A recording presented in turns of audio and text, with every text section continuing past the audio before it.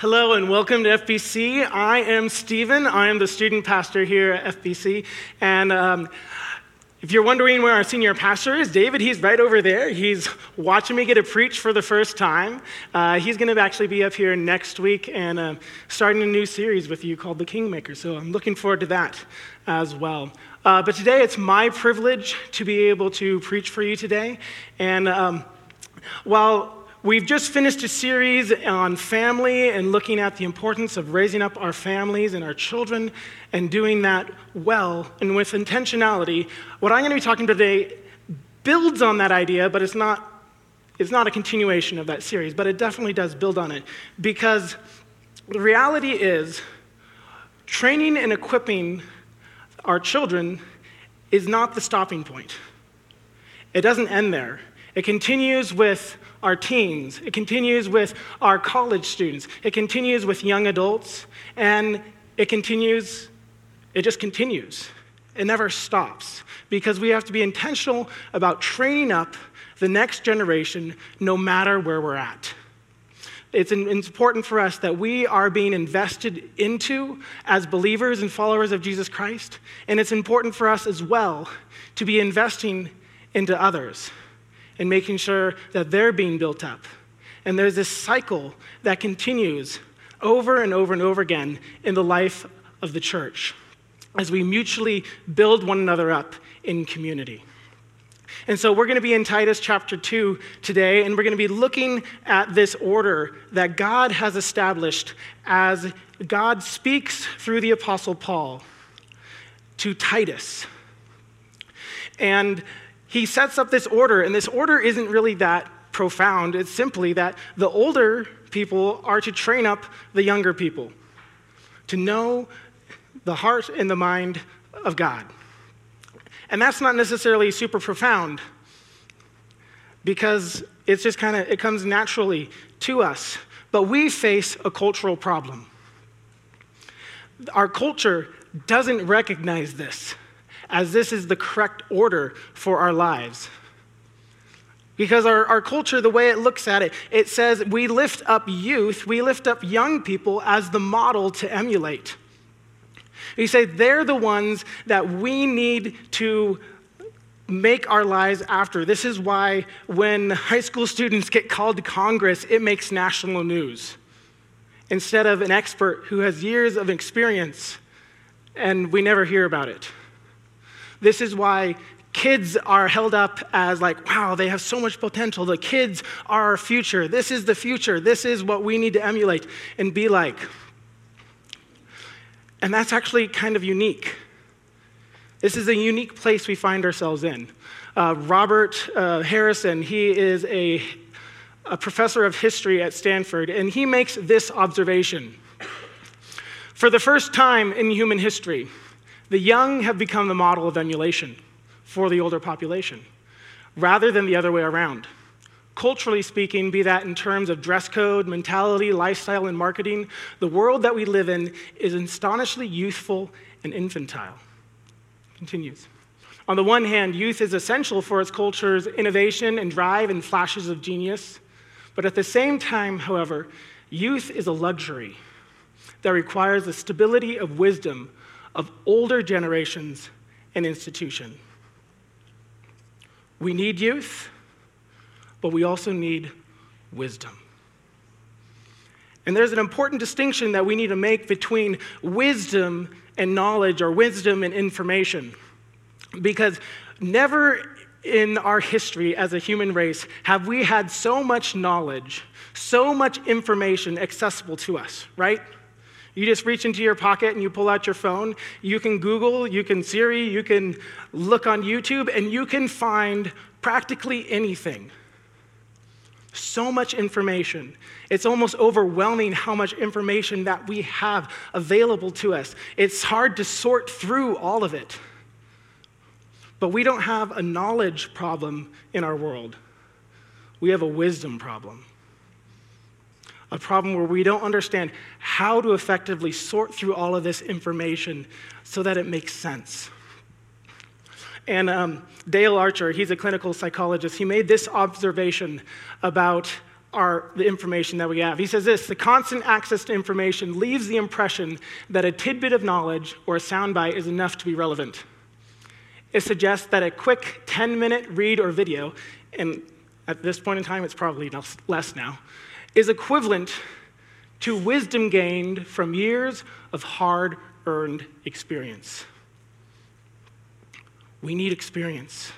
We need wisdom. We need perseverance. And this is really, as I began with, this is not necessarily something that's super profound, but in a world that idolizes youth, it is. And so we want to come to Titus and we look at and be reminded that we need wisdom. This is how God ordered our world to work. This is how he made it, that the older would pass on wisdom and knowledge and understanding and perseverance to those who are younger and who are going to grow up then to be older. And so wisdom really acts as a filter.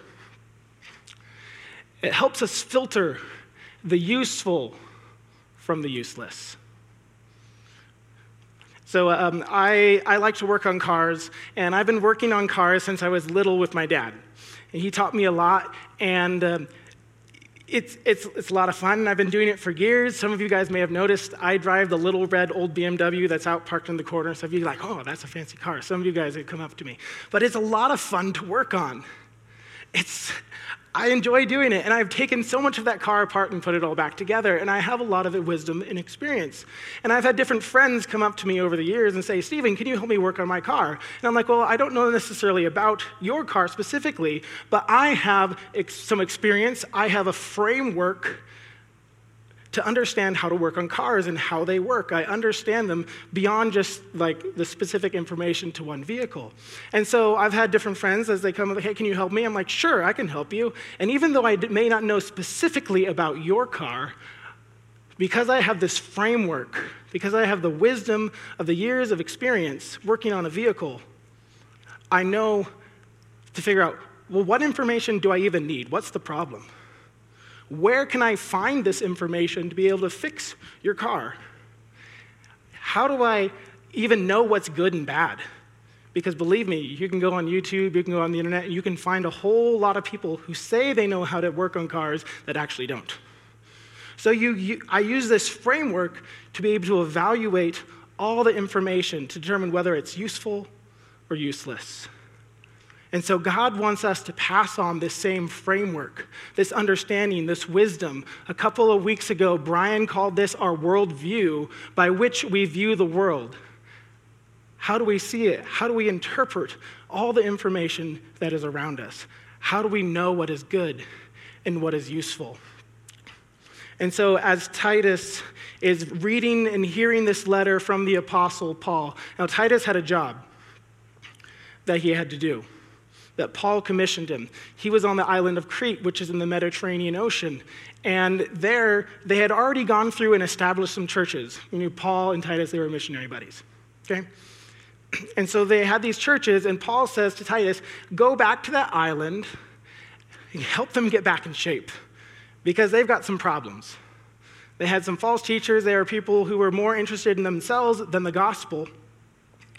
And I want you to go there, Titus, and establish leaders for this church. Establish leaders so that they can guide them, so they can pass on this biblical framework, this worldview, this understanding of the heart and the character of God to the rest of the church and get it back into shape. That's what I want you to do, Titus. And he says, I want you to pick leaders based not upon necessarily the qualifications or the skill set first, but upon their character first and foremost. He says, I want you to pick leaders who know the heart and character of God. I want you to pick leaders who demonstrate that they know it by how they live every day. And then I want you to pick leaders who can effectively teach other people to know God's heart, God's character, and who can live it out too. It goes back to this cycle. Train up the next generation. And so those are the qualifications that we want to establish these leaders. And then after he does that, he says this in chapter 2. But as for you, teach what accords with sound doctrine. Because what was happening in those churches beforehand was not what was agreeing with sound doctrine. And so we have this word, accords. And that's kind of an interesting word. We don't necessarily use it a whole lot in our English today, but it means that we want to teach something that agrees with, what builds upon, which works with sound doctrine. Which leads us to have this understanding of, first, we need to know what sound doctrine is.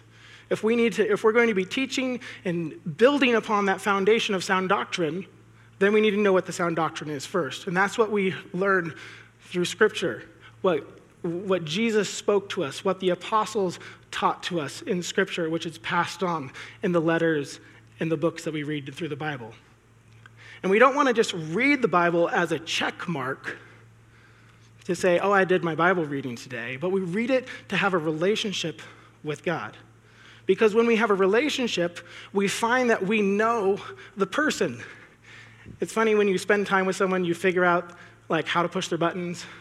You also figure out the things that, makes them really happy. Well, it's the same thing with our relationship with God. We need to know the things that God loves, the things that he hates, the things that bring him joy, the things that bring him sorrow, the things that are right, the things that are good. We need to know and understand the heart and character of God. Because when we know what the heart and character of God is, we are able to know how to use that to inform every facet of our lives. You see, wisdom that we learn through knowing sound doctrine informs every aspect of our lives. Because, newsflash, the Bible doesn't talk about everything. We talked about how we have information access to so much stuff on our cell phones, right? Nowhere in Scripture will you find anything on how to use your cell phone.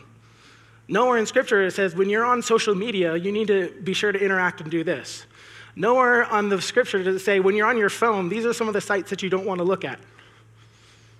You're not going to find it. But what you are going to find is you're going to find the heart and character of God that is going to be able to help you understand how to use this piece of technology in a way that glorifies him, that brings him joy, not sadness. The way that he's going to go, oh, I love this, and not hate it. So that we know the heart and character of God, and that informs every facet of our lives. And so Paul continues to Titus, and he says, so now that we know the sound doctrine, older men are to be sober-minded, dignified, self-controlled, sound in faith and love and steadfastness. Older women likewise are to be reverent in behavior, not slanderers or slaves to much wine. They are to teach what is good and so train the young men to love their husbands and children, to be self-controlled, pure, working at home, kind and submissive to their own husbands, that the word of God may not be reviled. Likewise, urge the younger men to be self-controlled. Show yourselves in all respects to be a model of good works, and in your teaching, show integrity and dignity. So we find here 4 groups of people: older men, older women, and younger men. And he goes on and he lists some different things that each group is supposed to do. I'm not going to dive into each one of those different things today, because these lists aren't necessarily exhaustive. You could add more. Paul could have added more to those lists for each group. And if he was to write to us here in Las Cruces in 2020, he would have probably had some different things to say to us than he did to the people on the island of Crete. That doesn't mean we throw it out, because it agrees with sound doctrine, as we saw here. But just know that in there, these lists, not exhaustive, there's more to it than just that. But what I want us to see is that the relationship that takes place between these different groups says older men train up the younger men. Train them up. Be intentional about it. And younger women, you need to listen to the older women. There's these relationships that are taking place. It's this passing on of wisdom to the next generation, the framework to understand of how do we know the heart and character of God, and then live that out each and every day. That's what he wants to pass on.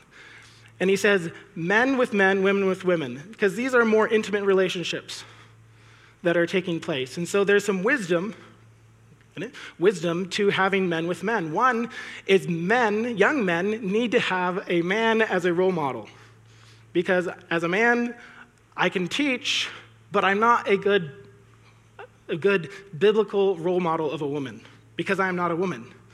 And so young women need older women to be the models, just as young men need to have older men as models.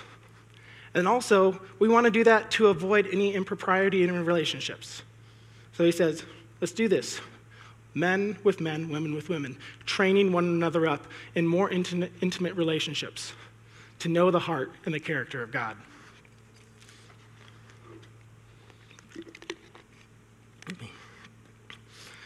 And so there's these relationships, but then Paul goes into a little bit more for Titus.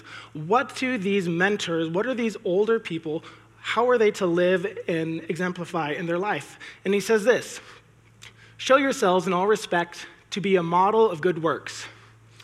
And in your teaching, show integrity, dignity, and sound speech that cannot be condemned, so that any opponent may be put to shame, having nothing evil to say about us. And so we see here, there's 5 things that stand out to me from this.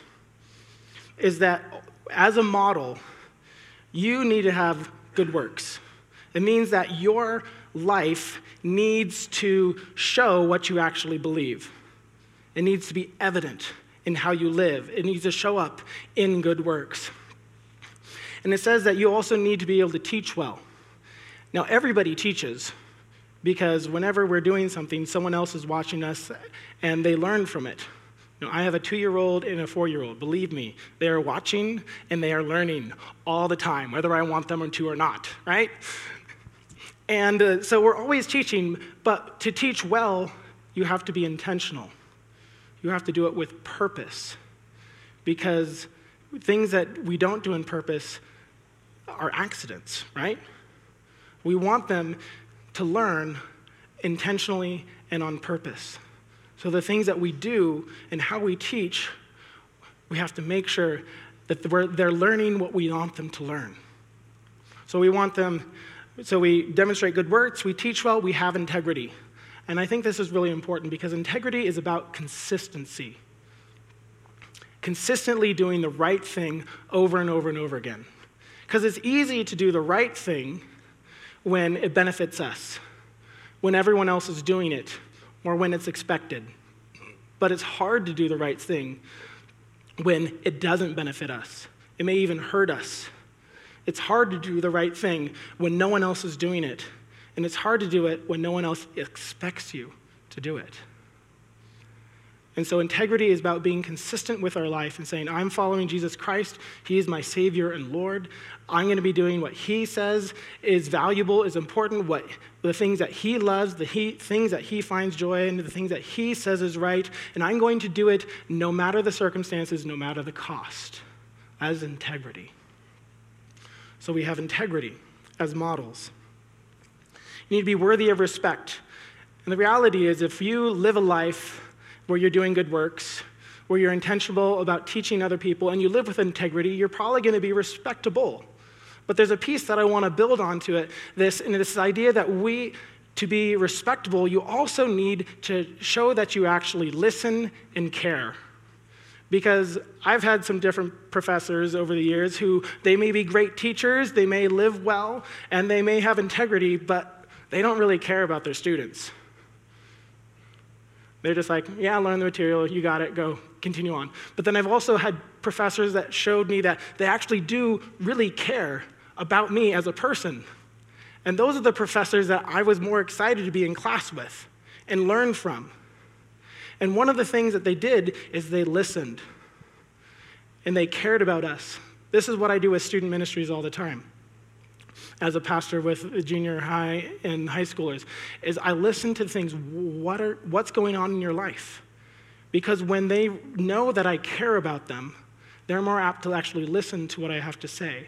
And I'm able to know what the things that they're struggling with in their lives so that I can actually point them to the truth and the wisdom that they need to hear. This is the idea of we respect, we listen, and we care. That helps us to teach well. It tells them that they need to be finally above reproach. So this is the idea of anyone who looks at your life as a model, they would be able to go, there's consistency there. There's nothing in there that has the appearance of them doing wrong. And that doesn't mean that we're never going to do wrong. Going back to the idea of integrity, and it means that when we do make a mistake, we own up to it and we say, how do we fix this? How do we make it right?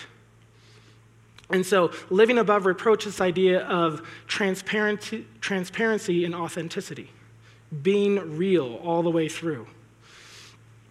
And so as models, as the older people who Titus and Paul are going to be talking to, is these are the qualities that we want you to live out. Have a life that is evidenced by your good works, that you teach well with intentionality, that you have integrity and consistency, that you care and listen and are worthy of respect, and you do it in a way that no one can say anything bad about you. And so as we think about this, as we think about understanding sound doctrine, knowing what builds upon that is the idea that we need to understand God's heart, God's character, and how we're to live that out and pass it on to the next generation. And how we live as models. We have a charge from this passage because young people have a duty. Young people need to seek out the understanding and wisdom from those who have a mature relationship with God. And when I say younger, it's not just about age. Not just about age. Here it's about spiritual maturity. People who have followed Jesus Christ for maybe a shorter period of time. Maybe you're a new Christian. Maybe you fall into this category because you're a new Christian. Maybe you fall into this category because maybe you went to church as younger and then you kind of went left and you came back and you're still kind of figuring some of this out. You might fit into the younger category. You might also fit into the younger category if maybe you've been a Christian a long time, but it's just been surface level. And you haven't really dove into it, and you don't really understand, and you're like, I'm not sure how to figure some of these things out. You might fit into the younger category there. You need to be intentional about seeking out wisdom from those who have a more mature faith. And then on the flip side, those of you who are older, who have a more robust faith, you need to be intentional and train these less experienced believers to be faithful followers of Christ. And you know what's not an option? Standing on the sidelines. Saying, I don't really fit into either category, so I'm going to do nothing. We need to be intentional to say, I'm going to be investing into someone, or I need to be invested into. And the reality is, all of us need both. As a pastor, I need someone to be able that I need to seek wisdom from and understanding and learn from. And I also need to be pouring into someone else. Each of us, no matter where we are, continues this cycle of learn from and pass it on. Learn from and pass it on. And so, where do you place yourself? What step do you need to take today? Do you need to find someone to mentor you? Do you need to find someone to be intentional about helping train them up? Because remember, standing on the sideline isn't an option. Not for Paul, not for Titus, not for us. Not if we want to be intentional about leaving a legacy of faith to the next generation. One last thing that I want us to consider before I conclude is this, and the importance of humility. In 1 Peter 5:5, the Apostle Peter says, "Likewise, you who are younger, be subject to the elders. Clothe yourselves, all of you, with humility toward one another, for God opposes the proud and gives grace to the humble." We see here, younger and older, the same type of relationship. Peter agrees with Paul here. But he says, all of you, not just the younger, not just the older, all of you, put on humility. We need humility. Because it takes humility to say, I need to learn something. I need to learn something from you. I don't know everything. That takes a lot of humility. What also takes humility is to teach and to train up with grace, with patience, with integrity and intentionality. That takes humility as well. We need humility no matter what side of the relationship in the training up process we're in.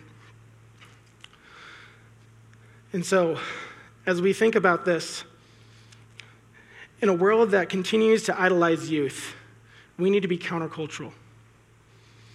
We need to say, we need wisdom. We need God's wisdom in our lives. We need to know his heart, his character, so that we can understand how to live out our lives as followers of Jesus Christ.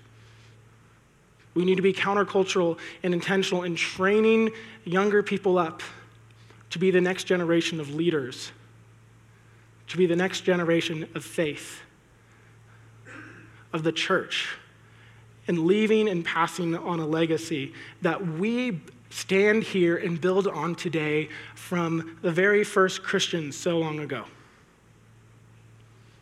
Let's continue that legacy. I'm going to pray in a moment, and after I pray, we're going to have some of the pastors up here and some ladies, and I want to encourage you, if you need prayer, come up, talk to us. If you want to accept Jesus Christ and say, I want to be a part of a community that builds into one another, coming up, we'd love to talk to you about that. If you want to join our church, if you want to say, I want to be intentional about living this out, coming up, we would love to talk to you about that. Let me pray. Dear Heavenly Father, we thank you that you recognize our need for wisdom, and you gave us a model and an order for us to be able to pass on faith to the next generation. Help us to see that we can't just stand on the sidelines, that we can't be doing things just randomly or on accident, but on purpose, to train up the next generation to know your heart, to know your character, so that we can live out every aspect of our lives in worship to you. God bless this time that we have in this worship. In your name I pray. Amen.